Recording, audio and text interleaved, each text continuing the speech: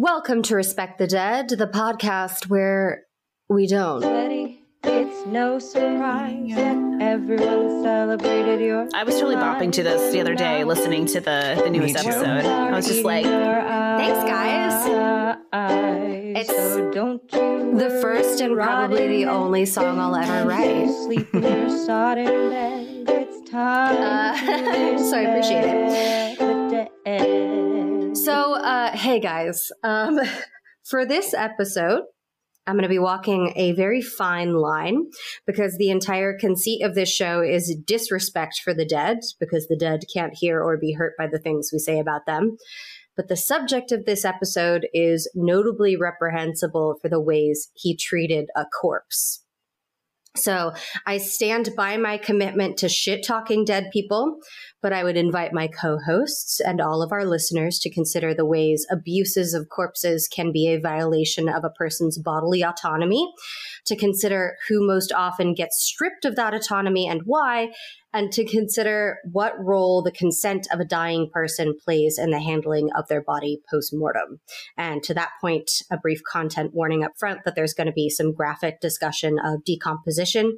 And if that's upsetting for you and you're not Mandy or Caelan, now would be a good time to skip the episode. You guys are locked in. that was such a nice little thing. I like that. That was really good. Hoots. I mean, it was very considerate, but also... Thanks. Equally ominous. Yeah. So let's get into it. The subject of my episode today is Carl Tanzler. So Carl Tanzler was born on February 8th, 1877 in Dresden, Germany. He claimed to be a count and to have grown up in a castle, but that probably isn't true. He claimed that as a young boy, he was visited by the ghost of an 18th century ancestor of his named Countess Anna Kossel, or Kossel. I think it's Kossel. And I want to note that the story of the haunting was relayed in the memoir he wrote after the events of today's story. And in tellings of this story, the haunting is usually just presented without comment. So I want to say, I want to leave my own commentary that I don't think there is any evidence that he talked about this haunting by Countess Anna Kossel prior to the publishing of his story. And I'm pretty suspicious that it's a detail that was retrofitted into his life to support his later actions. But that is just my perspective. I am not a historian and I have not studied this story in, I didn't get my PhD in Carl fucking Tanzler. Yeah, and I don't think you need it because either way... The story wasn't true. I mean, yeah, there's a lot of so we're going to be talking about a guy who clearly there was something going on with him mentally. He was mentally disturbed in certain ways. The extent of that is lost to the sands of time. And my personal feelings about it is... I feel like he maybe exaggerated some claims of having delusions or seeing visions in order to support some pretty fucked up things that he did. Okay. But that is just my feelings. Yeah. At the age of 12, Carl had a dream about his ghost countess, the first of many visions he would claim to have of her throughout his life. He claimed that the countess had an interest in alchemy, and so he too became interested in science, quote unquote, above all other things. He didn't smoke or drink, and he showed little interest in girls as he grew up, but he liked to tinker with things. He liked to play around with things. And he claimed to have earned master's degrees in mathematics, physics, medicine, philosophy, and chemistry by the time he was 24. So he had a lot of spare time. Yeah. During this time, the ghost of the Countess continued to visit Carl, eventually showing him a vision of the woman he was destined to be with, a beautiful woman with long, dark hair. As a young man, he traveled throughout Europe, at one point to Genoa, where he encountered a statue that he claimed looked like the promised beloved, which sat atop a grave of a woman named Elena, who died at the age of 22. Carl claimed to have been so moved by the image of the statue that he wept and repeated the name Elena, Elena, Elena over and over until a spirit emerged from the statue and made eye contact with him, and he followed the spirit, but she disappeared into a crowd. So during the first... This is very Bloody Mary. He repeats her name mythos, until she appears. Yeah. Like, okay, it seems easy to get a ghost then. Why are we buying Ouija boards? What a waste of money. Yeah. So much easier. So Carl, during the First World War, he spent some time in an internment camp in Australia. So he was German and he was interned in Australia. And he did settle in Australia for a short time following the war, maybe working as an electrical engineer. This is unclear. And he claimed during that time that the beautiful ghost returned to him and lived with him for 7 days. He didn't know her name, even though she was buried under a grave that said Elena. So he called... And he said her name? Yeah. Apparently, 5 times. When she came back, he was like, I'm not sure of your name, so I'm going to call you Aisha. He was like, so he called her Aisha. I don't know her. She's just been following me around. Sorry, what's your name? Anyway, so she stayed with him for 7 days and he called her Aisha. And to quote him, there was an incorporeal love between us, which approached the divine. But then she left after a week.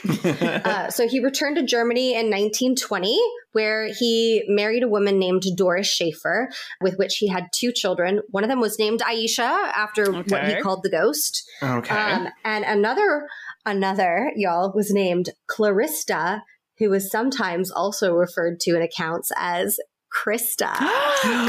Krista! So we know she was a bitch. Yeah, absolutely 100% unredeemable. I stan Krista Tanzler so hard. That bitch. So in 1926, he abandoned his family and went to Cuba for a bit. Bye. He was like, Krista seems like kind of a bitch. I'm getting the hell out of Dodge. All right, I'm heading out. My 4-year-old. Like, whatever you think, kids, I just need you to know this is your fault. So he was like Peter Sellers in that aspect. Yeah, like I love your mother very much, but the kids, Krista, you're the reason I'm leaving. I don't love you, Krista. You're the genuinely problem. bad person. None of this is true, everybody. This is just our fan theory because Kristas are all bitches. So he went to Havana for a little while, but he finally relocated to Zephyr Hills, Florida, where his sister already lived and owned property. And in 1927, about a year later, he took a job as a radiologist and basically like an orderly at the U.S. Marine Hospital in Key West. So by this time, he went by the moniker Dr. Count Karl von Kosel. Can you say that? Can you say that a second time, please? I just want to. He was the Dr. Count, Mandy. He was the Dr. Count Karl von Kosel. The Dr. Count. The Dr. Count. You know, that's not a real Dr. Count. That's like something a child comes up with. Like, I'm a Dr. Count. My nephews would come up with that. I am literally going to change my Twitter handle to Dr. Count Amanda von Hootman. Yes. He always wore a white suit and took a silver-tipped cane with him everywhere he went. And I'm going to send you a little cheeky image of him right now. Yes. I'm going to drop it in the chat. Oh, I can't wait. He looks exactly the way you're imagining him right now. Bam, bam, bam. Oh, what the fuck? Oh, wow. Yeah, that's him. He looks like he knows ghosts. Yeah. He looks like what would happen if you Googled search the image old man with glasses. Yeah. It's just he looks like an old man who wears a suit everywhere. Yeah. He looks like a ghost. He does, with a silver tipped cane. Yeah. That's exactly what I expected him to look like. I mean, why would you put the silver on the tip? I don't know, but that was a thing. Do you want the silver running around on the ground?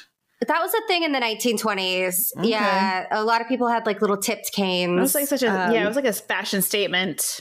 Yeah. So he acquired a broken down airplane that he left in a parking spot on the hospital property and spent his free time trying to fix it up. Like total Florida guy vibes. That is a Florida guy thing. You get like either a boat that will never see the ocean again or a small seaplane, and you just spend your entire life fixing it up and it never gets fixed up. Like in the hospital parking lot too. Yeah. You just like pull in and there's a fucking plane. He worked at the hospital and he was like, I'm just going to leave this here. I'm going to fix it on my lunch breaks. I'll move it when it's done. Oh my God. Him eating lunch alone in his plane every day because he has no friends. A little Cuban sandwich. Yeah. It's just a little... I'm picturing like a plane with like a, like the little bubble UFO yes. top. Where you can just like, it's like a 360 view. Yeah. I just picture like the little Snoopy plane vibe where it's just like, you're just sitting there. I've got a picture of the plane if you want to see it. Of course I do. Yeah. I want to see it. I was going to show it to you a little bit later, but I will show it to you now. Yeah, we're ready. Show me I'll tiny drop plane. that in the chat. It's actually kind of cute. Wow. What the fuck is that? It looks like a prop in a like play or something. Isn't it cute? What It the does. fuck? Made by 5-year-olds with construction What the paper. Yes. 5-year-olds who have never seen a plane, mind you. Like it looks like a fish. Kind of looks like a plane. It looks a At little bit one like a point, plane. it was a real sorta. plane. Where At one point, it was a real plane, and he fixed it up. I'm crying. I don't think it ever flew again. He didn't actually fix That's so it up. funny. So, okay. Where was I? A paper plane. Paper plane. Okay. He also, around this time, claimed to have discovered and thus owned an island in the South Seas near where Amelia Earhart's plane went down. Is that how islands work? So he was like, I've got it. He just dibsed it? Yeah, he was like, oh yeah. He was like, I found this island and it's mine. Dibs. It's, the unsolved mystery of Amelia Earhart. Amelia Airport. Earhart. Amelia Earhart. I'm like, wow, how aptly named. They should have known. What if he said that though? The mystery of Amelia Earhart? It's like near where she is. It's like that. The woman who disappeared. The woman who disappeared and whose body has never been found. It's right by there. Yeah. It's right by there. It's right by there. That's where my island is. So what I'm trying to establish here is this guy is a liar. Oh, 100%. Yeah, I'm getting that vibe. So in April of 1930, while working at the Marine Hospital, Carl was asked to draw the blood of a young patient, Maria Elena Milagros de Hoyos. She was described by those who knew her as beautiful with long dark hair and a sweet singing voice. And she came from a family of poor Cuban immigrants, and her father worked in a cigar factory. And I'm going to send you a picture of her. And basically, he immediately became convinced that she was the Elena ghost that was promised to him as his bride. No. Oh, no. I'm going to send you a picture. That's Maria Elena Milagros de Hoyos. Oh, she's pretty. She's gorgeous. She's gorgeous. She's like transition goals. She's beautiful. Look at that Yeah. hair. Unbelievably beautiful. Beautiful hair. Yeah, if I saw her, I'd be like, yeah, obviously I'm destined to be with her. Obviously. I'm in love of with course. you. Yeah. How old was he at this time? Carl was 53 years old and Elena was 20. Jesus. Yep. Gross. Elena And her had doctor. an orderly at the hospital. He wasn't even okay. He claimed to be a doctor. He claimed to have a doctorate in medicine. A count orderly. But my boy was he was drawing blood and taking early x-rays in the very early era of like radiology and x-rays imaging. So he was an orderly. So Elena was diagnosed with tuberculosis, which was often still a death sentence, even in the 1930s. Yeah. And at the time, it was the number one cause of death in Key West. Elena was also married. She had been married at the age of 18. And actually, her illness came kind of at the end of a miscarriage that she had had. At first, they were like, her family just thought she was suffering from like kind of postpartum depression, although I guess not postpartum because she didn't, you know, the kind of depression that you have after you have a miscarriage. Yeah. But it turned out that it was more than that when she started to get a cough. So she was already married, but her husband abandoned her sometime after her TB diagnosis. He was just like, oh, you're going to die? Okay, peace. Wow. Oh, nice. Fuck him. Yeah, real piece of shit. Carl, also a piece of shit, threw himself into trying to save Elena, treating her with radiation as well as fruit. He just got her a lot of fruit. He's like, have some vitamin C. She doesn't have scurvy, you idiot. Here's an orange for your cancer. And some church wine. Church wine? Yeah. He also got some wine from a church and was like, here, drink this. So he couldn't even get good wine? Yeah, he got the shitty wine, Sacramento wine. Can one have cancer if one is wasted? Yes. It's good to you. So I did call him a piece of shit just there. He wasn't a piece of shit for wanting to cure her. He was a piece of shit because the reason he wanted to cure her was fully selfish. He often talked about curing her, marrying her, and then flying her away to his island in the South Seas on the plane that he was working on. He's like, I'm going to fix this up. I'm going to fix you. And then I'm going to marry you and take you to my island where Amelia Earhart is buried. Like the level of like dehumanization to just like make someone part of your like, you're like, oh, she's life goals now. My midlife crisis, honey. Like, I'm just gonna, we're going to fix you up. We're going to get in my paper plane. We're going to fly to my magic island. Recalling Elena's visits to the hospital, Carl wrote, "We took the time out to inspect the plane together.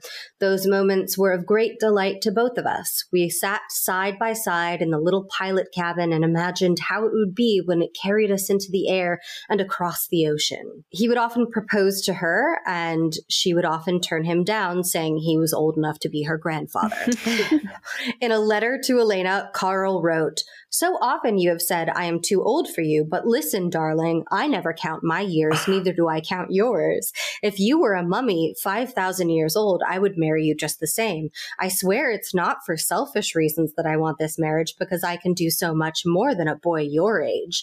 I can offer you my science, my experience, my capacity to save your life, and this apart and on top of my undying love. You want to get well, don't you? And you want to see the world, don't you?" I hate him. What a fucking monster. It started off with him calling... Number one, I would still want to marry you if you were a mummy, but it's like, but mummy doesn't want to marry you. Like, it's not... I would marry you if you were old. You should want to marry me because I'm old. Like, because we're meant to be together. I would still be hot. Yeah. I'd be a hot, famous mummy. Like, in this hypothetical situation where you're really old and ugly, I would still love you. You can't prove that I wouldn't. It's so goddamn condescending. Don't you want to get better? I can fix you. It's the... That's the one that gets me. It's the very end. It's this very almost implied threat of like, well, if you don't accept my help and my love, then who knows what's going to happen to you? I think he said it twice. He outright said it twice. It's so fucking creepy. Don't you want to get better? Yeah. Don't you want to see the world? Creepy. Then marry me. Yeah. Like, not even date me. Like, full on marry me. And he was trying to cure her with like wine and fruit. Yeah. Like, literally, like, this bitch is not going to get over her tuberculosis because you made her a sangria sweaty. Yeah. Like, this, literally sangria and fucking x-rays. He was like, let me give you a dose of radiation and get you drunk. I doubt he was using any sort of like proper lead. What year was this? Oh, honey, no, this was 1930. Yeah, absolutely not. He was pouring radiation into her, like just radiation and sangria down her throat. Oh, my girl was going home glowing like a fucking lightning bug. Yeah. So one of my favorite details in this, just kind of walking a little crisscrossed. Yeah. She's like, I've noticed these growths. That's my love for you. Carl would sign, one of my favorite details is Carl would sign his letters, "Eternally yours, Carl von Kosel," and Elena would sign her letters, "Your friend, Elena." So he's just like going like, "Oh, I love you, and I this, and I'm gonna love you if you're a mummy." And she's just like, Okay, thanks. You have been friend zoned. Yeah, that's like, oh my God, so that's hard. so nice. Thank you, Carl. What a great friend thing to say. Mummies are cool, aren't they? Mummies are cool. So Elena's family were kind of freaked out by Carl. Yeah. As they should. And Carl characterized them. He, in his writings, in his memoirs about the story, he characterized them as distrustful of science and standing in the way of her treatment because they tried to limit her time with him. But again, this is my commentary. I think they were just like, this 53-year-old man that's super obsessed with our 20-year-old daughter is really freaking us out. Yeah, exactly. That's how I would feel. Jesus, I'd be like, yeah, no, you're weird and creepy. Get away from my daughter. Yeah. We don't have any of their, like, we don't know their side of the story. Yeah. We only have, like, his writing about it. So it's, like, very one-sided. But I'm just putting myself in the place of her poor little cigar factory dad, who's probably like, please get away from my married 20-year-old daughter who's dying of tuberculosis, you fucking freak. Yeah. So when Carl wrote a letter to Elena so Carl had a lot of dreams about Elena, and he wrote a letter to her about a dream he had about her. Oh, God. Elena's sister visited Carl at the hospital and told him, "Dream no more." So you like her sister. She was like, your dreams are fucking weird and creepy. Stop it. And Elena's family actually eventually moved, and they and their former neighbors refused to disclose their new address to Carl because he was like fully Elena's stalker at this point. Jesus. Yeah. But eventually a well-meaning friend of the family shared their new address with him, and he found them. He found them again. At this point, Elena was so sick that all of the real doctors in her life were basically just giving Elena palliative care. They were like making her comfortable and giving her painkillers because they were like, you're gonna die. Like this is past the point of no return. But Carl convinced Elena's family that she could still be saved and that he was the only one who could do it. So they let him back in their lives to try and treat her. His treatments included, again, this man is not a real doctor. No. He claims to be a doctor. This is, you know how everyone has that one thing where they're like, that one thing that just fucking gets to them. Yeah. People offering false hope to sick people in their family just that's my thing. It just gets me more than anything else. And I want to wring his scrawny little fucking neck. What I hate. I want to beat him with his own cane. Yeah. Like that's just it's just so extra scummy. I want to run him over with that plane. Like, because like I can't even sit here and judge them because of course they were like, well, this one, you have a chance. Like who knows what they were going through. You have a chance. Maybe you don't have a lot of, I don't know how much money, the dad was making at a cigar factor, and your 20-year-old daughter, your beautiful 20-year-old daughter is dying. If he can save her, they can move again. Yeah. And you have this one guy. Yeah, it's so hard. I feel so bad for them. They did not think like they're ruining the last days of her life. Right. By forcing this man back on her. Well, I don't know. Maybe she agreed to it. Maybe. But like, that's not, you're never in those moments. You're never, you're not actually consenting. Right. You're desperate. When you're fucking dying and somebody lies to you and offers you care, that's not actual consent. Like that is under duress. It's a power imbalance because 100%. Yeah. Mm-hmm. 100%. Yeah. Sorry, okay. No. I'm right there with you. I don't know. I don't think this makes it any better or any worse. It's just like neutral. But most of the time when people do that kind of thing, there is like a financial incentive. They're scamming people out of money. I will say he's doing all of this for free because he is obsessed with her. Like he wants her to live. Yeah. Well, it doesn't make it like any better. Monetarily free. Yeah, monetarily free. He's doing it for the love of her. He's getting his jollies. Yeah, it's because he plans on marrying her. Right. Yeah. So his treatments included throat sprays with gold dissolved into them. Oh my fucking God. For some reason. And painful electrical shocks from a resonant transformer, aka a Tesla coil, that he would administer to her repeatedly until she cried out in pain. Yeah. Torture. Mm-hmm. So he was torturing a dying woman. He's torturing her. Nobody's ever needed a gold throat. Yeah.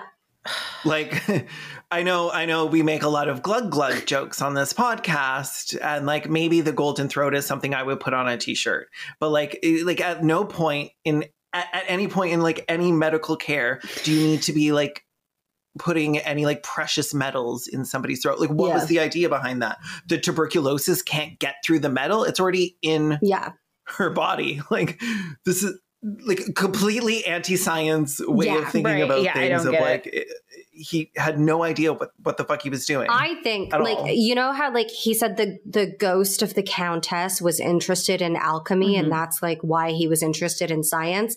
I think he thinks that alchemy is science. So I think he's like, I'll put some gold leaf in your mouth. Well, now a lot more makes sense. I'll put some gold leaf in your mouth and it'll heal you. And this is, like, fully the 1930s. Now that I know it's witchcraft, like... Yeah. But this is like fully the 1930s. So we actually do have like medicine. And people know like what causes tuberculosis, and like people, there just isn't a treatment for it. I mean, there are treatments and it can be survived, but there's not like a cure for it. Yeah, like we already had germ theory and like a knowledge of viruses. Like by this point, like that is not. There's no excuse. Yeah. So she had been treated by real doctors. Basically, at the same time, it's like certain cancers are nowadays, where like, if you catch it early enough, certain treatments, you can effectively cure yourself of the cancer, but there isn't like a quote unquote cure. There's not a vaccine. So she was being treated by real doctors, and by real doctors who determined like she has passed that like whatever the stage point is of no return, where like we just need to make her comfortable. Yeah, but he was gonna just like shove gold in her mouth and also shock her and torture her with electrical currents. At the same time? Because he's not a real doctor. Yeah, Jesus. I think the gold throat spray was supposed to treat her cough, and then he thought the electrical currents would cure her. Oh, I was like, is he trying to make her like conductive or something? Like, what is this? I'm trying to use logic to describe alchemy, and that's a mistake. According to Carl at this time, Elena said, according to Carl, if I must die, all I can leave you is my body, for I am only a sickly girl.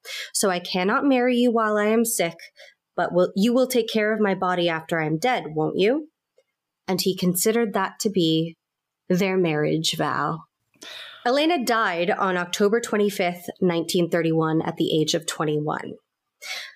Carl swooped in and promised to pay for the funeral, to which her poor grieving family agreed. Piece of shit. At her funeral, he described feeling as though her eyes were gazing into his, even though they were closed at the viewing. Intellectually, he knew she was dead, but he wrote, "My heart, with far greater force, told me she is not dead." Quote, "A strange kind of new life now began for me. It was something like a rebirth after the last 2 oppressing and depressing years. Now at last, nobody could take my Elena away from me. Although I could not see her any longer, I felt her presence all the time." So Elena's family told Carl that they wanted to move from their house, as the memories of the suffering Elena were too painful. And he told them that if they did, he would either rent the house or buy it outright.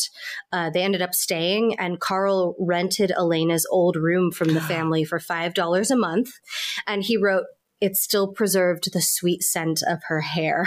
I'm so fucking disturbed by this cretin. Both of your faces right now. Her poor family. Like, to have that creepy dude just in your house, in your dead daughter's room, but you can't do anything about it because you need the money probably. Like, oh my God. I mean, they were not wealthy. Right. Her dad was a factory worker, and I don't think her mom or her sisters even worked. And I'm sure all of her care ended up costing them a shit ton of money too. Yeah. Like, yeah, exactly. So they were like, "That's okay. I guess we'll just have this creepy guy stay in her room sometimes." It's a horror movie. Then Carl started to worry about the drainage at the cemetery. He didn't want Elena getting all wet down there in her grave. No. So he personally financed and built her a mausoleum to keep her above ground. No. A mausoleum for which Carl had the only key. Absolutely the fuck not. When they reinterred her, Carl noted that she had been decaying. It had been like a few months, and the lining of her coffin had fallen down and stuck to her face and body, and he spent hours carefully removing it. He cleaned and treated the body with preservatives and sprayed it with eau de cologne. He placed Elena in an inner coffin with an incubation tank with special solutions similar to formaldehyde in order to preserve her. And he placed the inner coffin inside of an outer coffin within the mausoleum. So she's kind of like a mummy in that respect. Yeah. Except like a wet mummy. Yeah. Oh, no. Ugh. That's so creepy. Yeah, he wants to preserve her. This is what rich people do with money, and it's so disgusting. Right? Like people should, like, oh my God. Carl visited Elena's mausoleum daily, often bringing her gifts and eventually even installing a telephone in the mausoleum. To what end? in case she needed to make any calls, you know? Who's he gonna call? I'm like, it's like, just, you can only use it after 6 p.m. or on weekends. Otherwise they charge you. It's pay as you go, sweaty. So then after 18 months of visits, Carl claimed Elena started to talk and to sing to him. And she would sing a song called La Boda Negra, which translates to The Black Wedding. Would you like to hear an English translation of the lyrics? Oh, sure. I'm gonna have to, now that I know we're being haunted. Oh, no. Okay. Listen to the story I was once told by the old gravedigger of the region. It was about a lover who, by ungodly luck, had his sweet beloved taken by death. Every night he went to the cemetery to visit the tomb of his sweet beloved. The townspeople secretly whispered that he was a dead man who escaped the pit. On a horrendous night, he shattered to pieces the abandoned marble tomb. He dug the earth and carried in his arms the rigid skeleton of his beloved. And there in the sad and gloomy room, he mourned under a feeble flame. He sat beside her cold and rigid bones and celebrated his wedding with his dead beloved. He tied her bare bones with ribbons. Her rigid skull he crowned with flowers. He covered her decaying mouth with kisses and proclaimed his love to her with a smile. He took his bride to their soft wedding bed, lying next to her in love, and he remained asleep forever while embracing her rigid skeleton. And he remained asleep forever while embracing her rigid skeleton. Okay. Oh my God, it's so creepy. A lot of it was very flowery, but like she really had it to end on rigid skeleton to really drive home the fact that this is a rigid skeleton you're talking about. What a... So then, Mandy and Caelan. Nope. Then Elena told Carl that she didn't want to be in her tomb anymore and she wanted to go home with him. Oh, well, she said it. So since she said it, it's everything I'm sure it's about to follow. Like, I'm sorry, but I'm... After she sang that song to him, she told him she didn't want to be there anymore. She was done. I'm like 90% sure that this is the plot of like in season 4 of Riverdale at some point. It could be. It could be based on this. This is a very famous story in Florida specifically, which we'll get to.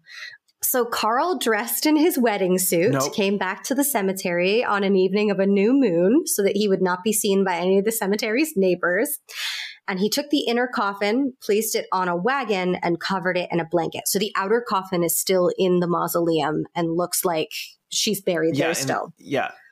And now he has the little wet tube. Mm-hmm. As he lifted the coffin over the cemetery fence, one of the incubation tank's valves sprung a leak and fluids dripped down on top of him. He describes taking the corpse from the mausoleum as thus. All of the cemetery was alive with souls, which came out of the graves from all sides, moving and thronging around us. It was indeed like a festival among the departed as they moved up on all sides. It was like a great divine wedding march for me taking place.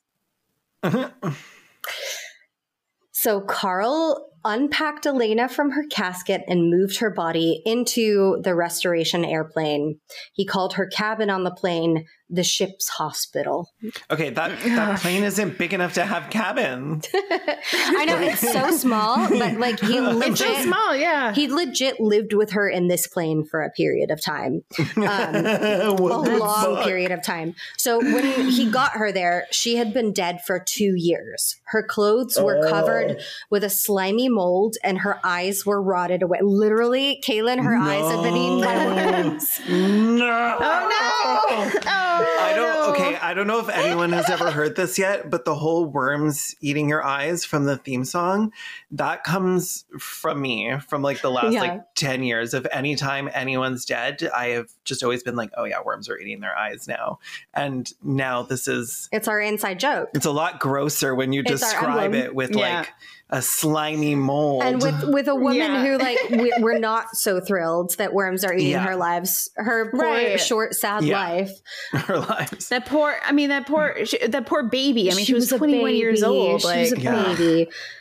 And being like, and her body's being like doted after by this like creepy man, creepy guy. So disturbed. I hate it. I hate this for Elena. She deserved better. There were maggots on her head, ears, and abdomen. He bought her glass eyes. He replaced her eaten eyes. And he bought her a bridal gown. He wrote that she looked beautiful when he draped her with a silk veil. And she told him that she was worried he wouldn't love her anymore because she was ugly now. I don't think that's true. But he did. And he said, trembling with burning love, I sank gently into the coffin with her and kissed her as if she were alive. Words could not express the heavenly bliss that we were experiencing. Okay, both Mandy and Jail. Both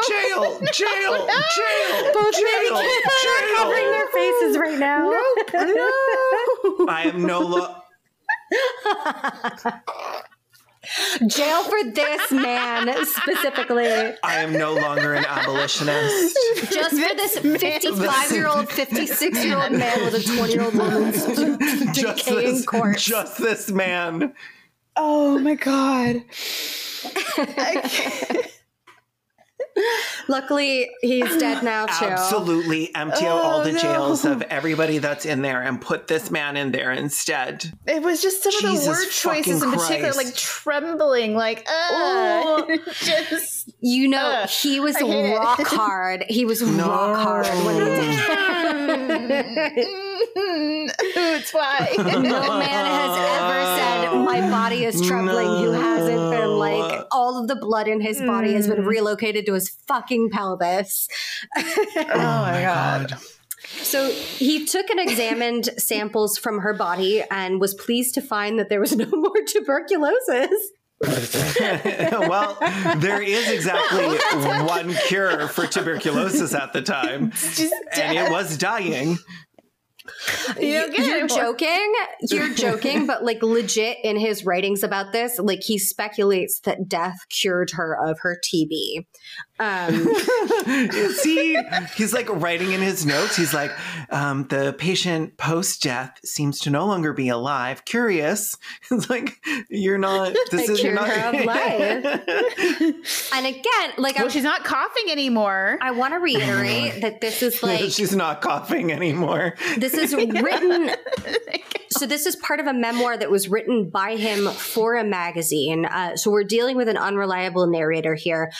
So it becomes very like murky, like how much of this is him being legitimately delusional and how much of this is him spinning, placing spin on the story. Yeah. In order to make himself look good. But I feel like everything's true minus the ghosts and her talking to him. Like, it seems like that's what he added in to make it seem like, oh no, she totally wanted it. But it's like, you're still trembling your way into a coffin. The things he did happened. Yeah. What I'm like, I don't know if he was delusional enough that he saw ghosts and he saw a corpse talking to him, or if he was like, after the fact, he was like, I'm going to make this seem romantic by saying that like she wanted me to do this. Yeah. Like all all the ghosts came out of their graves to be like, oh, they're finally getting together. They're so, like, we've been waiting for this. Queen, I love a young love. About time you two settle down, you crazy kids. Yeah.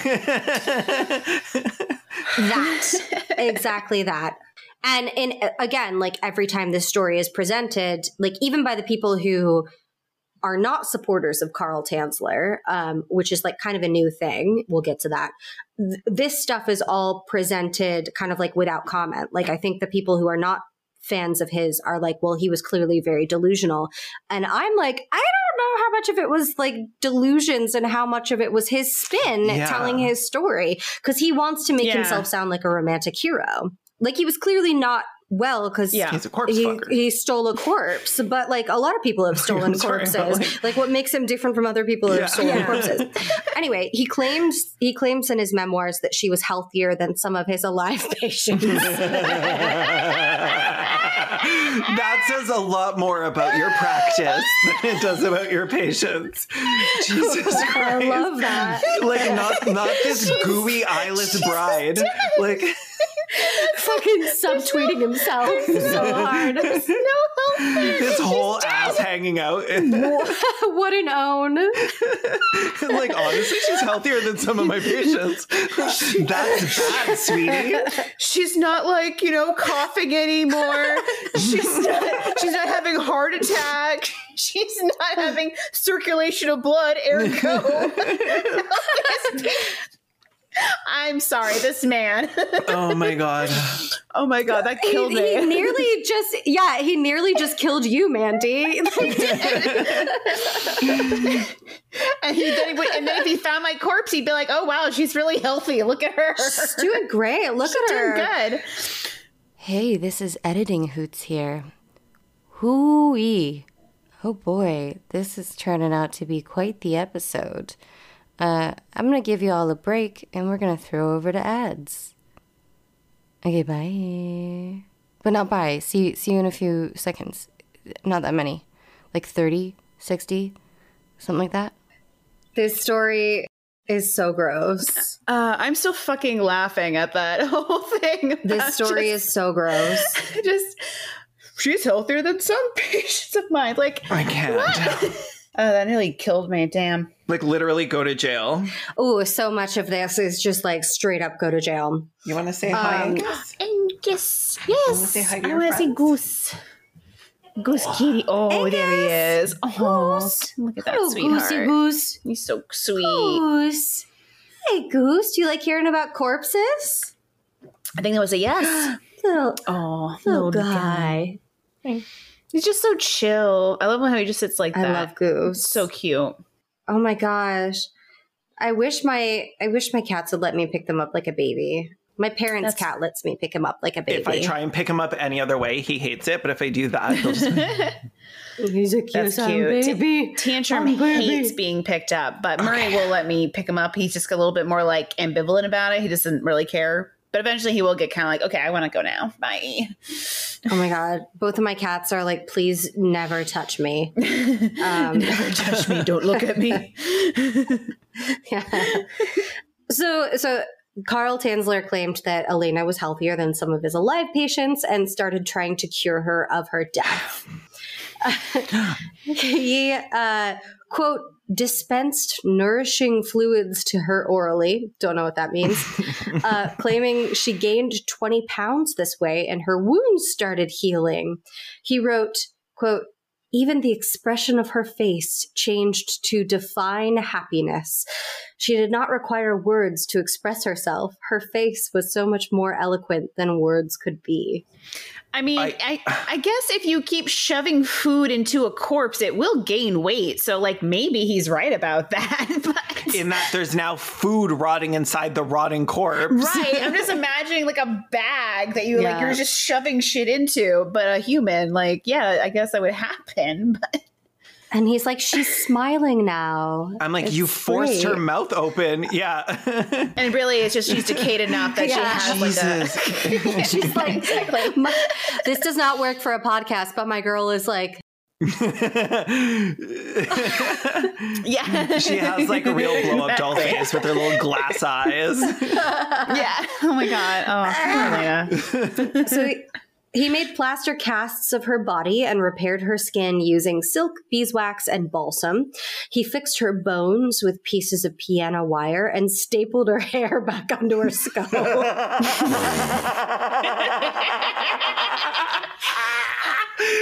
I mean, you look beautiful. No, not this hairy skull. No, absolutely So the fuck not. No, je not. I won't. Je won't. Absolutely not. Not this. I think. No, I'm broken. That broke me. That's so sick. Use glue. Oh my God. Excuse me, that's so sick. Use glue. You fucking freak. Like, Who uses staples? I'm sorry, but like, get a hot fucking glue gun. Like. I mean, that is the only thing that's wrong about this is he used staples and not glue. It's into a skull. This would be totally okay otherwise. That can't be easier. To a rotting It's just skull. very inefficient. Like, do you just use the stapler and it creates like a little dent? No, it just like not this soft And then like skull. a little worm comes out. No, like oh a little my God. maggot. Okay. She was definitely filled with maggots. R.I.P. Like, she was. He wrote that she was. Like her whole body. Like he had to clean the maggots off of her. Ugh. It's so gross. And I know y'all are wondering about the smell. Oh yeah. Because that was my first question. Do not spit on Goose. He left after I started screaming about the stable. Goose is like that again. Oh my They God. won't get me. I know everybody was wondering about the smell. Like So I am now. He did address that. He did address the smell. He treated it. He treated it with copious disinfectants and perfumes. The smell of disinfectants. I want to know romantic. what perfume. Yeah. There's nothing that gets me in the mood more than the smell of like a cancer wing in a hospital. Like it's just like He was just took a little bit of Febreze to that. It reminds me of like when I was growing up, we had a collie who kept trying to play with the local skunks, and we just spray that bastard with Febreze, and he was fine. He smelled great. I kind of stand that. I do not stand anyone being like, let's Febreze this for Brussy and just brush these maggots off. Where was this body? Florida. Like where in his house? Oh, no, it was in the his plane. It was in the plane. Oh, there's no circulation in there. No, honey, it was in that tiny little plane. Janky plane. Yeah. Sometime during the restoration process, the U.S. Marine Hospital... Restoration is it's like not the right word. So the hospital where he worked, the administration changed, and he was told he could no longer keep his plane on the property of the hospital. Because remember, it's still at the hospital. Oh, that's right. Yeah. That's right. It's so close to people. If they went into that plane. It's so close to people. I'm sorry. Every time he opened it, people were like, oh my God, what is that smell? And he's like, my wife, you asshole. I'm sorry. In my head, I was imagining this plane and him and this whole thing happening like in the middle of the fucking woods somewhere. But this is like a hospital ground. It's in a public parking lot. Oh, they're going to get sued. Low key kind of smart though. Like, because like if people did smell a bad smell next to a 1930s tuberculosis hospital, they'd probably be like, well, sounds about right. Smells like tuberculosis. And probably any chemicals that he needed, he could just get from there, basically. Like, yeah, it's actually pretty genius. There's no way that he was buying these himself. He was going into the storeroom and was like, yeah, for sure. Yeah. He was definitely stealing them. So he moved the plane to the beach, and he wrote of it's so romantic. Elena's family. Sorry, beachside property. I can't. Okay, I need to put my drink down for the rest of this episode. Go on. So when he moved the plane, he wrote of Elena's family waving at him. He was inside the plane as it moved, cheering him on, having no idea that her body was inside. This piece of shit.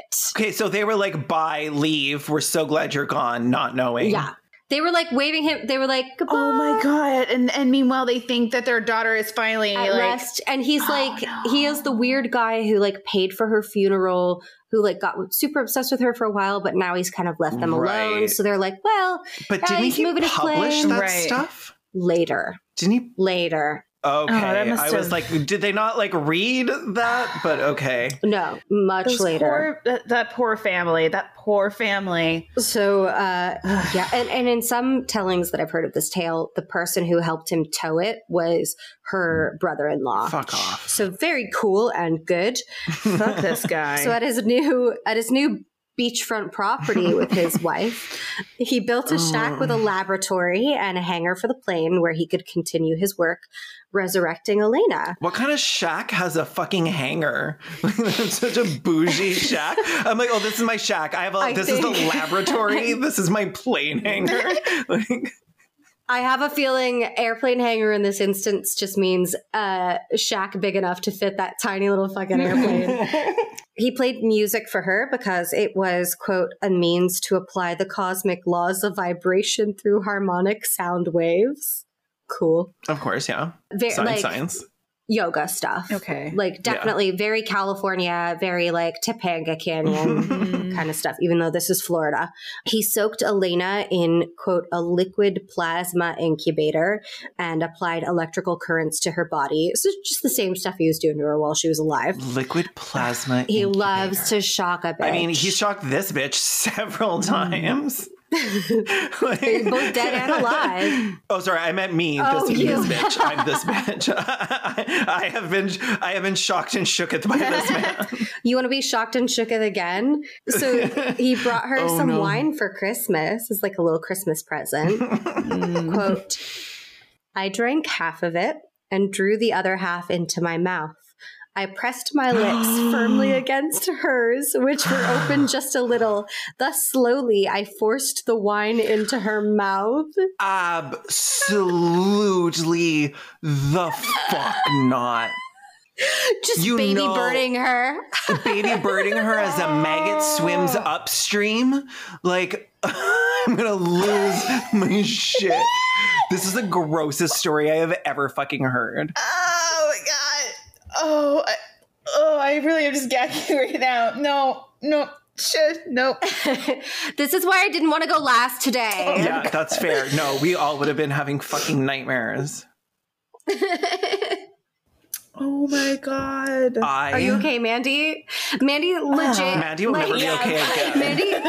Mandy was like holding her temples. I saw her eyes throw up. They did. Like, I legitimately had like a little gorge start to come up for a second. I was like, oh no. I'm sorry. Like, that was just, that's, fuck this man. Jesus. Why does he keep doing this to us? So Carl moved again from his shack to another home before the summer of 1936 and claimed that Elena had started to wake up and move her fingers and turn her head slightly to gaze at him at this time. So Carl was pleased with her improvement and moved her into his bed.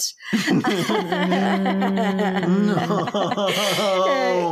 Quote, no. They don't have washers and dryers at this point. I mean, I would say I think he's washing them by hand, but Caelan, I don't think he's washing those sheets at all. No. A man who lives with a corpse probably doesn't worry about washing his sheets that much. It's like, wow, these sheets smell like a corpse. That's so romantic. Like, that disinfectant smell. Quote, now I slept by her side to be close to her and protect her from insects and other dangers, as if I could feel it for her.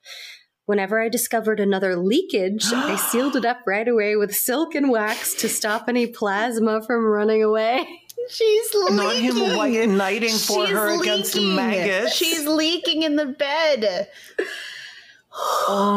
She is at this point, like, her body has got to be like liquefied under this like silk and beeswax barrier that he's just like built for her. Like, I don't know how much body is actually left. Oh no, and little chunks are like popping off on the sides and he's like sealing it up. No. Oh no. He's sham wowing it. these little maggots whitewater rafting down in her liquid plasma, just like, we're free. And he's like, no, get back in there. Oh God, that's I can't. This is a person. Yeah, this is a human being who lived. I don't believe in the soul, so it doesn't really make a difference to me whether or not someone's alive or dead. Like, bodily autonomy, like, keeps going because it's not like they're God now.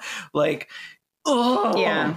And this is the challenge for this episode, because again, like, in my mind, at least, because I don't really believe in an afterlife, the only thing that I'm thankful for is Elena doesn't know what happened to her after death. But I do feel like we do. It is a massive injustice that happened to her. Yep. And I believe that to an extent, bodily autonomy extends beyond someone's natural life. Yeah. And this is a violation of her autonomy as a woman who once lived. Yep. And I hate this man for it. I legit hate this man.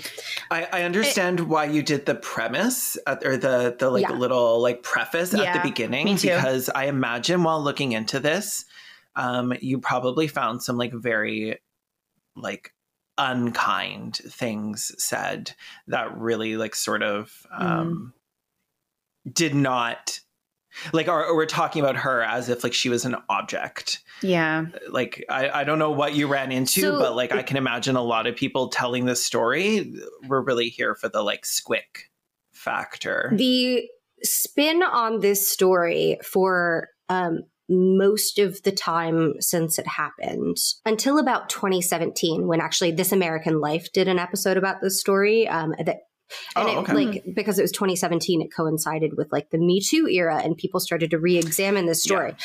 For the majority of the time that people have told this story since it happened, it has been told like a romantic epic. And I grew up in Florida, and I remember this story. I remember it being like the story of the man whose love was so strong that even death couldn't take his love away from him. What gets eliminated from this story is like Elena is literally objectified in that like her own wishes and desires and the fact that she repeatedly turned him down are of little consequence. The only thing that matters is that she was beautiful and he loved her. And he wanted her. He wanted to contain her. It's not like this is he wanted to own her. He wanted to possess her. It's not like a love story that like continues after death. It's not like, oh, death couldn't even stop their love. It's like consent couldn't even stop them. She never loved him. She never loved him. And all that shit that... No, like, she was even nice enough to call him her friend, but I don't think she meant that. I think that's what you say to the crazy person. Because he was attempting to save her life. That's what you say to the person who is treating you. You're like, oh, well, thank you so much for your help, my friend. And you hope that they will eventually pick up on the fucking hint. You're like, you were dropping a major hit. And you say, I'm sorry, I can't marry you because you're old enough to be my grandfather. And also I'm already married. And then he's just like, but I would marry you if you were a mummy. And I'd marry you if you were my grandfather. Okay. Like the fact that he includes in his story, regardless of whether or not, you know, this actually happened in his delusions, about how she said like, oh, how can you still love me even though I'm ugly? Like that feels very deliberate in my mind of like, almost like a callback to that part. Like, see, I did still love her even when she wasn't as attractive because she's a rotting corpse now. Literally when she was a mummy. When she's like so gross. Which again, like, that is, I've had the same thought, and I'm like, even the people who now have started to re-examine the story have done it through like, this guy was clearly deranged. And obviously anybody who like takes a corpse and puts it in their fucking plane is deranged to an extent. Right. Is not mentally well. Details of the story. Yeah, but deranged is not the same as details, like those kind of details of the story, like, oh, I'm worried that you won't love me anymore, feel very, tailored and very like they sound workshopped. It sounds like he was like, I need to make myself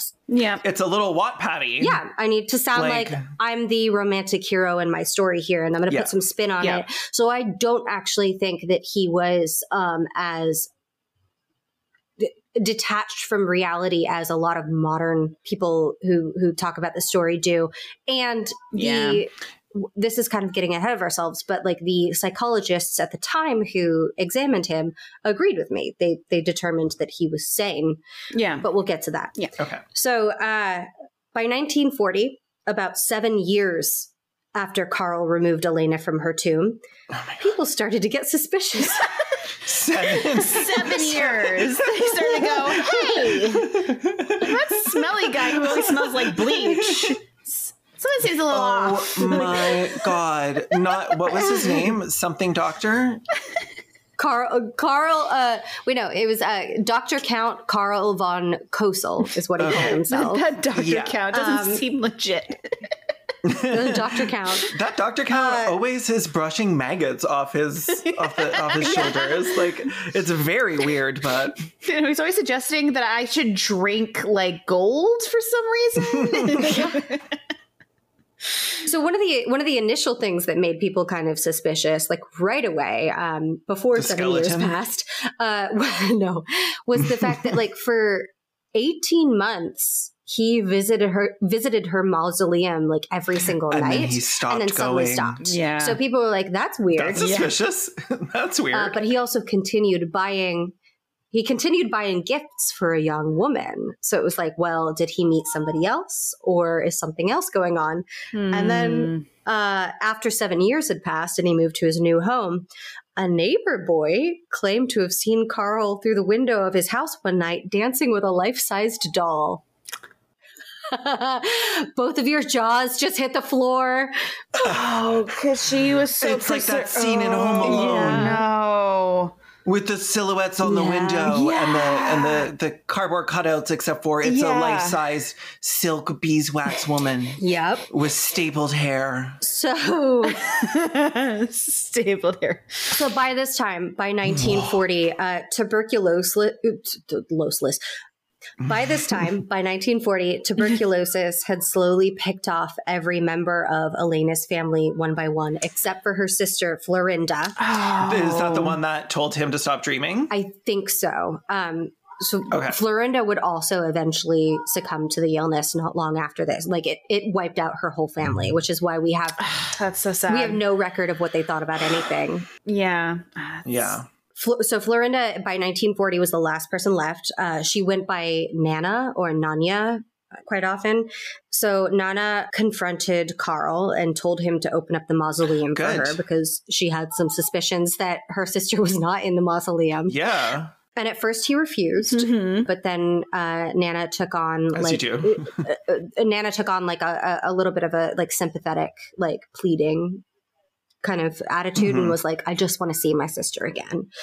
So Carl said, all right, stop by the house later.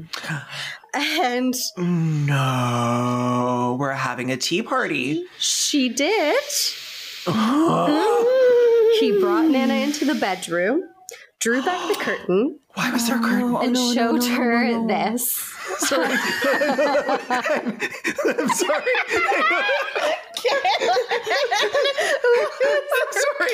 I know that was not the important part of the story, but I'm like, did this bitch have a canopy bed? Like,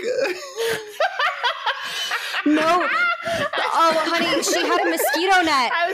She had a mosquito net because the bugs kept eating her. Oh my God, you're right. Okay. Oh, no. Sorry. I'm sorry. The Caelan, just the way you said that was just so funny. Is this photo you sent real? Oh no. What is this? Oh, yes. What's this photo? This is... I haven't opened it yet. Here we go. This is her.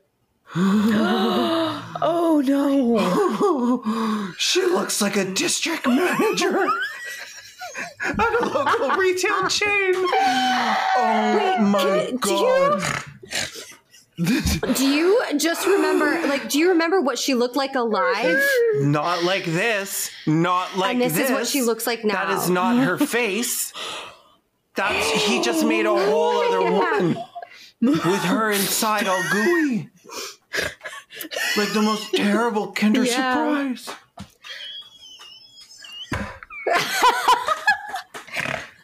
I'm sorry, Mandy. I couldn't stop looking, and I came back, and Mandy was like bent over.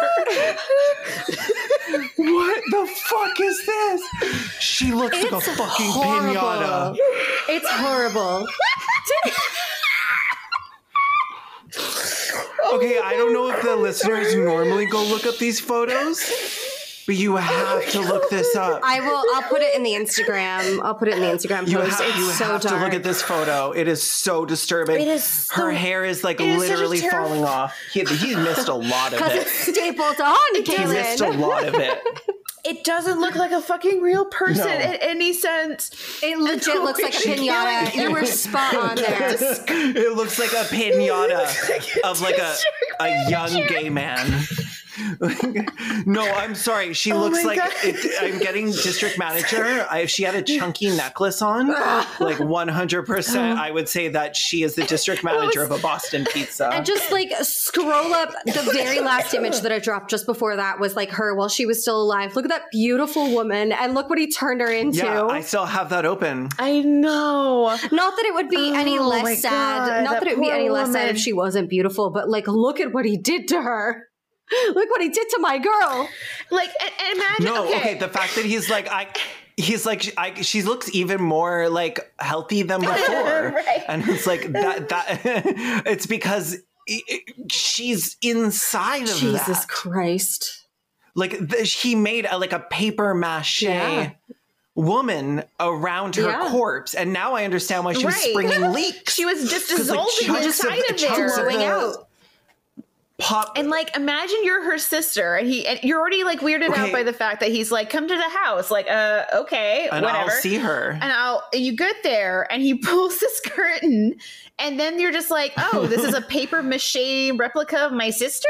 What the fuck is this? Like, you don't even probably recognize it first. Okay, it's her but corpse. do you know why the chunks were blowing out? And that was exactly her reaction. The gas. That was exactly her reaction. At first, she thought he had made a doll of her, and then after she looked at her for a few more moments, she realized that her corpse was gas inside. spilled up in there, and so she left. but like that's why that's also why the chunks would blow out, because like the amount of pressure that would build up, like I guess methane. I'm no corpsologist, but it had to have smelled so bad, even with the perfume and disinfectant. And also, that must be bad for him. Like constantly like smelling and like breathing in all that fumes from the chemicals. That could not have been healthy for him.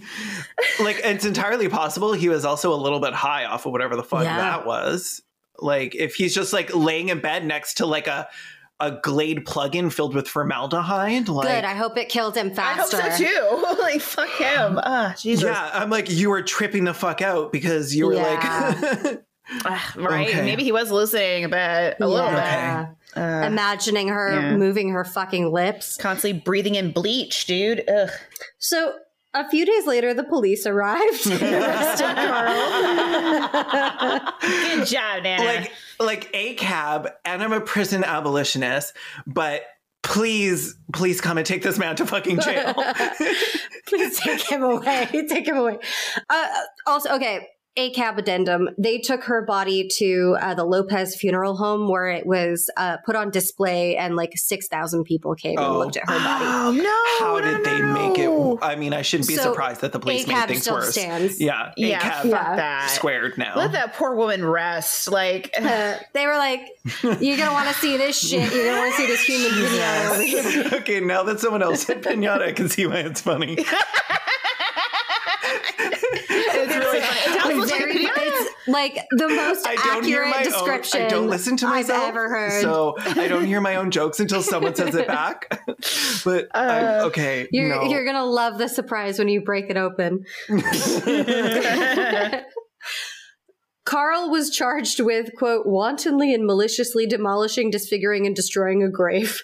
Demolishing. The story of Carl and his corpse bride got picked up by gossip columns, and the public largely took a sympathetic position on Carl, characterizing him as an eccentric romantic. He was offered free legal representation, and strangers paid his $1,000 bail. Fuck off. Oh, fuck that. Mm-hmm. I want their names. I'm going to dox their grandbabies. That poor family. So now after all of that, I mean, granted, I guess it's only the sisters left, but... Jesus. In court, Carl denied that he engaged in necrophilia, saying no, and then adding ominously, she was mummified. What does that mean? Like end?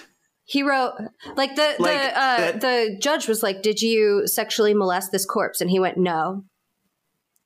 She was mummified. It's like, and I tried, but I'm really good at my wax work. If it's in your bed and it's a corpse, it's necrophilia. Like, I'm sorry. Yeah. And the doctors who performed the autopsy on Elena remarked that her breasts felt real. Oh my. And her vaginal cavity had a tube inserted in it with cotton packed at the bottom of the tube. And upon examination of the cotton, the doctors confirmed that the cotton had sperm on it.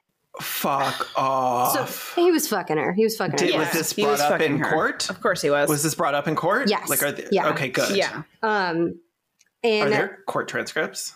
I think there are. I think that's where these quotes come from, but I couldn't find them. The sicko, true crime, ex-murderino in me is like, I need to see these court transcripts. I'm like, Caelan, why don't you go take a fucking bath instead? I think they're at, most of these documents, including the letters and stuff, are at a museum in Key West. In Nana's testimony, she pled with the judge, Your Honor, it was the most grotesque thing I've ever seen in my life. Her hair was still on her head. She had glass eyes. Her arms and legs were like sticks with stockings. It was a monster. It was horrible. What I saw will haunt me for the rest of my life. Carl was told that Elena's new resting place would be a secret, and he was very mad about that. Of course he was. He said, I resurrected her. I brought her back to life, Your Honor. I will carry the fight to the highest courts of the land if I live long enough to obtain sufficient funds to regain her. She is mine. Her father gave her to me, which no, he did not. No, he did not. I am more entitled to her than her sister. Entitled. He used the fucking word entitled. That's, I hate him. That specific word feels accurate. I want this man. I hate him so much. I'm so glad this man's dead. Fuck this man. I hate him. Fuck this man. I hate him. There are very few people we've done so far that I literally would have killed. Yeah. Mm-hmm. But I would have killed this man if given the opportunity. Mm-hmm. Fucking monster. I'm absolute monster. I'm bring back the death penalty maybe too. All of my morals are going right the fuck out the window just thinking about this one fucking man. I want to hit this man with a brick. Yeah. Ooh, yeah, no. A good brickin' sounds good right about now. I'm a Marsha P. Stonewall this bitch. Yes. So, as I alluded to earlier, a court-appointed physician determined that Carl was mentally, quote, in a borderline state characterized by certain obsessions with other actions being normal, and that he was fit to stand trial. So, they determined that he was sane, but he got, very obsessive about basically just hurt. This was the only time where he had mental breaks. But eventually all charges against Carl Tanzler were dropped due to the statute of limitations on the crime having expired. Because how? Abusing a corpse is only a year. And he took her body 7 years before. But he kept... But he still had it. But he kept having it. So it wouldn't refresh every time? No. The crimes are the grave. Oh, but the crimes were desecrating and demolishing the grave. 7 years previously. Yeah. That's annoying. So after his release, Carl Tanzler became a minor Florida celebrity, and he sold his story to a magazine, which is how we have all of the quotes from him today, and gave tours of his laboratory to the public for 25 cents. Deprived of Elena's actual body, he built an effigy of her that he lived with until his death in Zephyr Hills, Florida in 1952. Tanzler biographer Ben Harrison hypothesized in his book Undying Love that Tanzler's time in the Australian internment camp may have led to his deteriorating mental state. Quote, indeed, if these traumatic memories are at all accurate, one may theorize that this interval of imprisonment may have caused the triggering mechanism for post-traumatic stress syndrome, causing Van Kosel's later agitated mental states and altering his sense of reality, but also his theories of life, death, and spirit. And that's just a biographer's opinion. He is not a... Yeah, that's just some guy. He's not a psychiatrist or a psychologist. Yeah. Maria Elena Milagro de Hoyo's final resting place is unknown. Good. Her body was dismembered, put into an 18-inch box, and buried in a secret location chosen by the Key West chief of police at the time, Bienvenido Perez, Benjamin Sawyer of the Lopez Funeral Home, and cemetery sexton Otto Bethel. The three men took the secret of the location of Elena's grave to their own graves. Thank you to those men. Thank you to those three men for like doing the one like solid thing in this. Yeah, her grave, if it had continued to be like a fucking tourist attraction, would have broken my stupid heart. Yeah, no, I'm glad no one knows, because that's good. Yeah. Good. You know, good for Elena. Yeah. Yeah. I'm glad she finally gets to rest. I know. Same. Yeah, I'm glad. Good on those men. Yeah. And to that point, I just want to finish this out. I know this has run a little bit long. I want to finish the story out with a quick related anecdote. On August 4th, 1962, Norma Jean Mortensen, otherwise known as Marilyn Monroe, died of acute barbiturate poisoning in her Brentwood home. The death was ruled a probable suicide, as she had emptied several bottles of pills and was several times over the lethal limit. Monroe had had a long history of substance abuse and mental illness and had made previous attempts on her life. Monroe had led a tragic life, sexually and mentally abused for much of her childhood. Her meteoric rise to fame in the post-war era was marred by a troubled personal life and the hypersexualization and iconization of her image.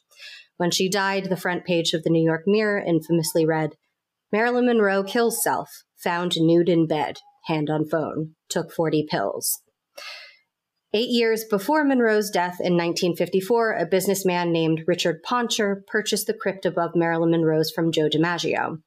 DiMaggio had purchased the two crypts in Westwood Village Memorial Park Cemetery following his marriage to Monroe earlier that year, but the couple divorced after only 9 months, and DiMaggio sold his crypt to Poncher. In 1986, Poncher died, and his wife had him buried, at his request, face down in his crypt so that he could spend eternity laying on top of Marilyn Monroe in an intimate repose. Poncher's widow, Elsie, recounted her husband's last request to the LA Times, quote, "He said, 'If I croak, if you don't put me upside down over Marilyn, I'll haunt you for the rest of my life.'"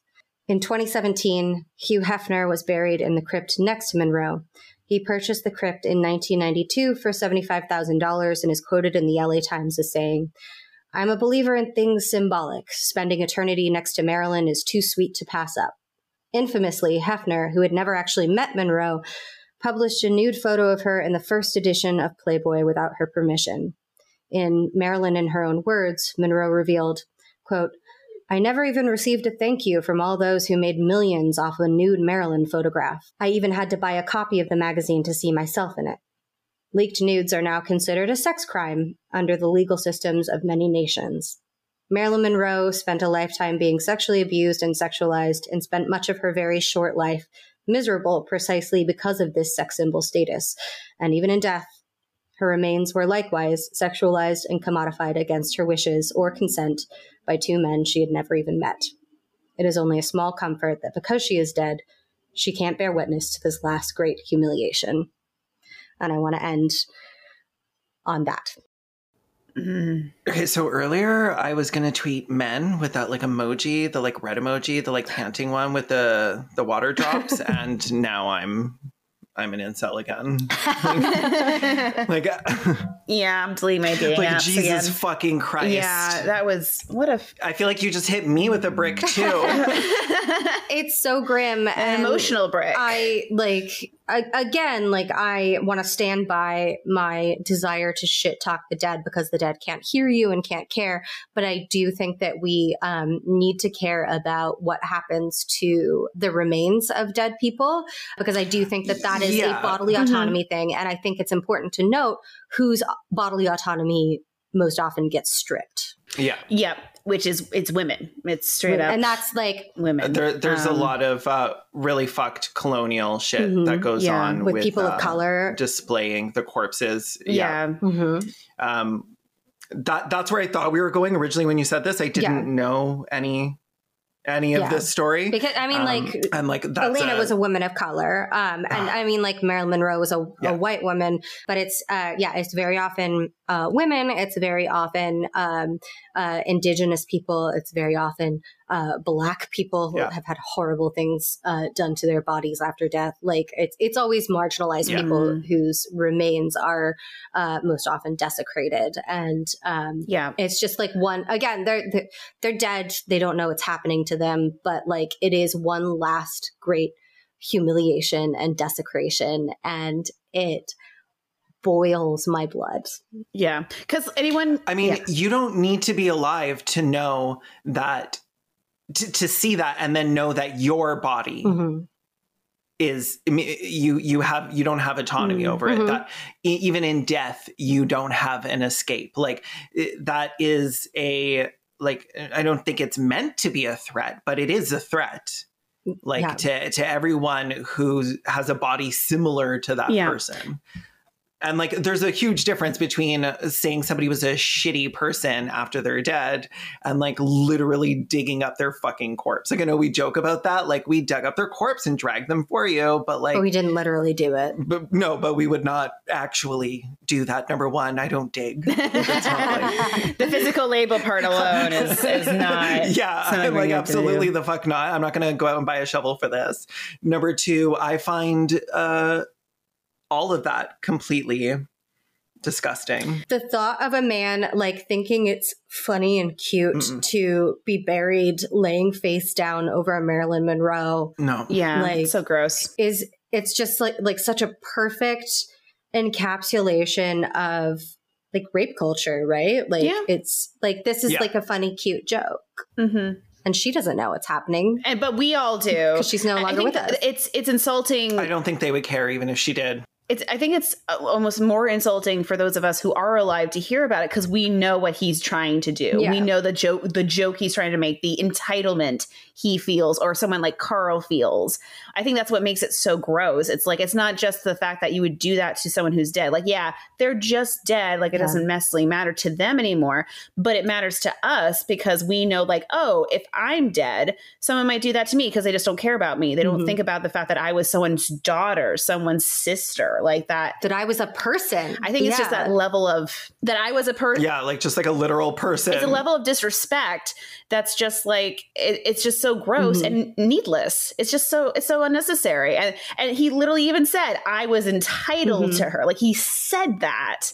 He said the quiet part out loud. And it's just like, oh, we're still going to fucking cheer for this man or snicker at the guy being put face down above Marilyn. Like, fuck that. It's so gross. I hate it. And admittedly, I'm probably, the fact that we're talking about this so recently after the Roe v. Wade situation, because Hoots and I are obviously in the United States. I think that also makes this kind of hit harder too. It's a little bit. Absolutely. It's all part of the same culture. It's all part of the same like disrespect and like the stratifying like the making anybody who is femme like a second class citizen. Like we're not humans. And in the same way that like Elena was never a human being to Carl, she was an object to possess. No. Yeah. She was a dream. Which is why he was a fantasy. He was just as happy to have her corpse as to have her alive. Which is so telling. Because who she was did not matter. She was this thing he could dote upon and put up on a pedestal. And like, remember when this started out as like she was a ghost friend of his? Yeah. Yeah. Like, which then, again, like that story is always told as if like, it's complete bullshit. Like, taken at face value. Like, oh, he used to have visions of a woman and then he met Elena and assumed that was the woman. And it's like, no, he told the story of the visions after the fact when he sold his story to a magazine. To romanticize it. He never had those fucking visions. What are you talking about? It gives it that, and I know that we're like harping on this now, but like it gives it that air of like like I don't know if predestination is a word. Yeah. Like it's like destiny. We are fated to be together. Like she came from me beyond the grave, to then be alive. And then I had her from beyond the grave again. Like, it's like our love story spans like multiple She was lifetimes. always meant to be mine. Yeah. That was her destiny, is to always be owned by me. So gross. And I'm so glad he's dead. I wish he had never lived. Me too. And I wish, oh my God, like if I could have it my way, Elena would have had a long, nice life, and Carl would have fucking died at birth. Yeah. Birth would have been good a little bit before. Carl would have been a semen splatter on a fucking bear coat. Yes. Callbacks. Oh no, just like Carl getting steam cleaned out at the dry cleaner. I just want to say, Hoots, I always love hearing these stories, obviously, because I get to learn about somebody, and have this great conversation with you both. But I especially appreciate you bringing this to our attention, Hoots, because you're literally saying, like, this woman's voice, we don't have it. We don't have our family's voice. So I'm going to do my best to try and present the story in the way that I think is probably the reality. And I think you did a really good job of that, of like kind of, showing some respect. We disrespect a lot of the dead here, but we do not disrespect Elena here. And I think you did a really good job with that. Not to be like super serious on our she's not the dead we want to disrespect. Podcast, but like seriously, I think you did a really good job. So I really appreciate that you are sharing that story. And hopefully this helps our listeners know the truth too. Maybe some of them have heard the more sympathetic version of this, so that might help them out too. Yeah, I feel like it must have been given that sort of like man falls in love with pigeon kind of vibe, where it's like it's just like, oh, it's just a harmless old man who who just, or like the woman that fell in love with a train or whatever the fuck, like this, but like the person who fell in love with the Eiffel Tower or whatever. I think I don't think I could have done this story the justice with the like empathy and heart that Hoots Thank you. Again, it's always been present. I grew up in Florida, so I was familiar with this story before the kind of like 2017 re-examination of it following the This American Life episode. Thanks, Ira Glass or whoever the fuck. I know, right? I don't remember who actually was in charge of that episode.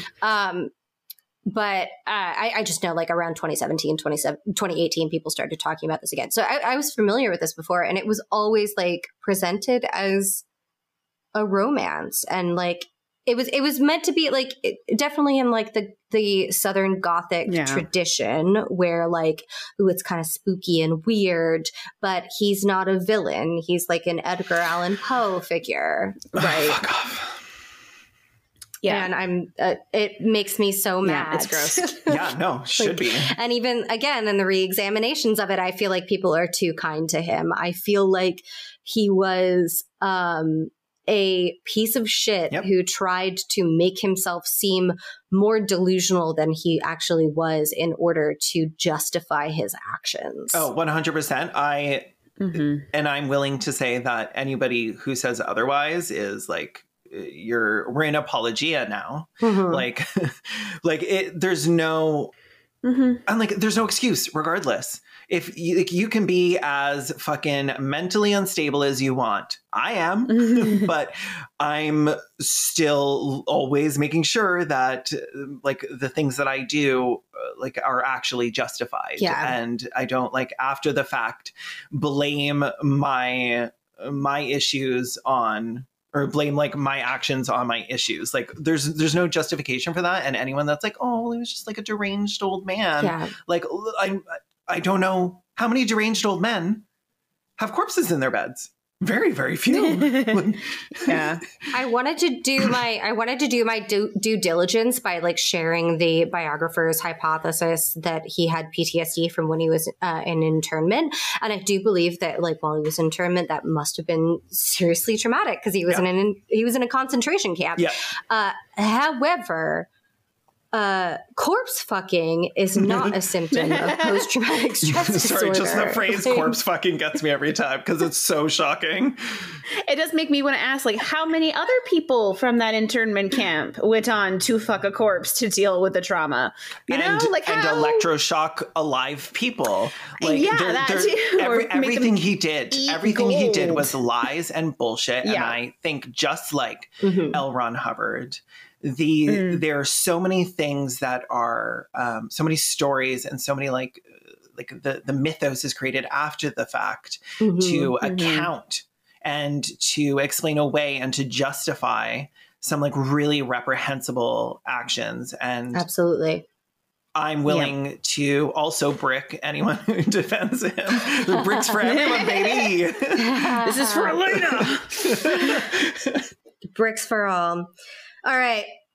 I'm calling this one. Let's. Okay. Yeah. Very fair. Yeah. Thank you so much for listening to this episode of Respect the Dead. You can follow Respect the Dead on Instagram and Twitter at _Respect the Dead. If you want to follow us individually, you can find our socials in the show notes. And you should check out our YouTube channels. We don't shit on dead people there as often, but still, we're making tons of cool stuff. If you enjoyed Respect the Dead and would like to support us, there's a couple of ways to do that. You can give us a review on Apple Podcasts or wherever you found us. If you leave us a review, we can read it out on the podcast. Reviews are the best way for new listeners to discover the show. Give us at least 5 stars and then share us with a good friend who likes venting about dead people. You can also give us some money over on our Patreon. Patreon supporters get some cool bonus content like bloopers from the cutting room floor and even coming up with a fake sponsor ad that we'll read in an episode. It has to be a fake business though, not your MLM, Henny. Thanks so much for listening. Join us every Monday for our next Worm Feast. I'm Caelan Conrad. I'm mainly Mandy. And I'm Hoots. Bye. Bye. Bye.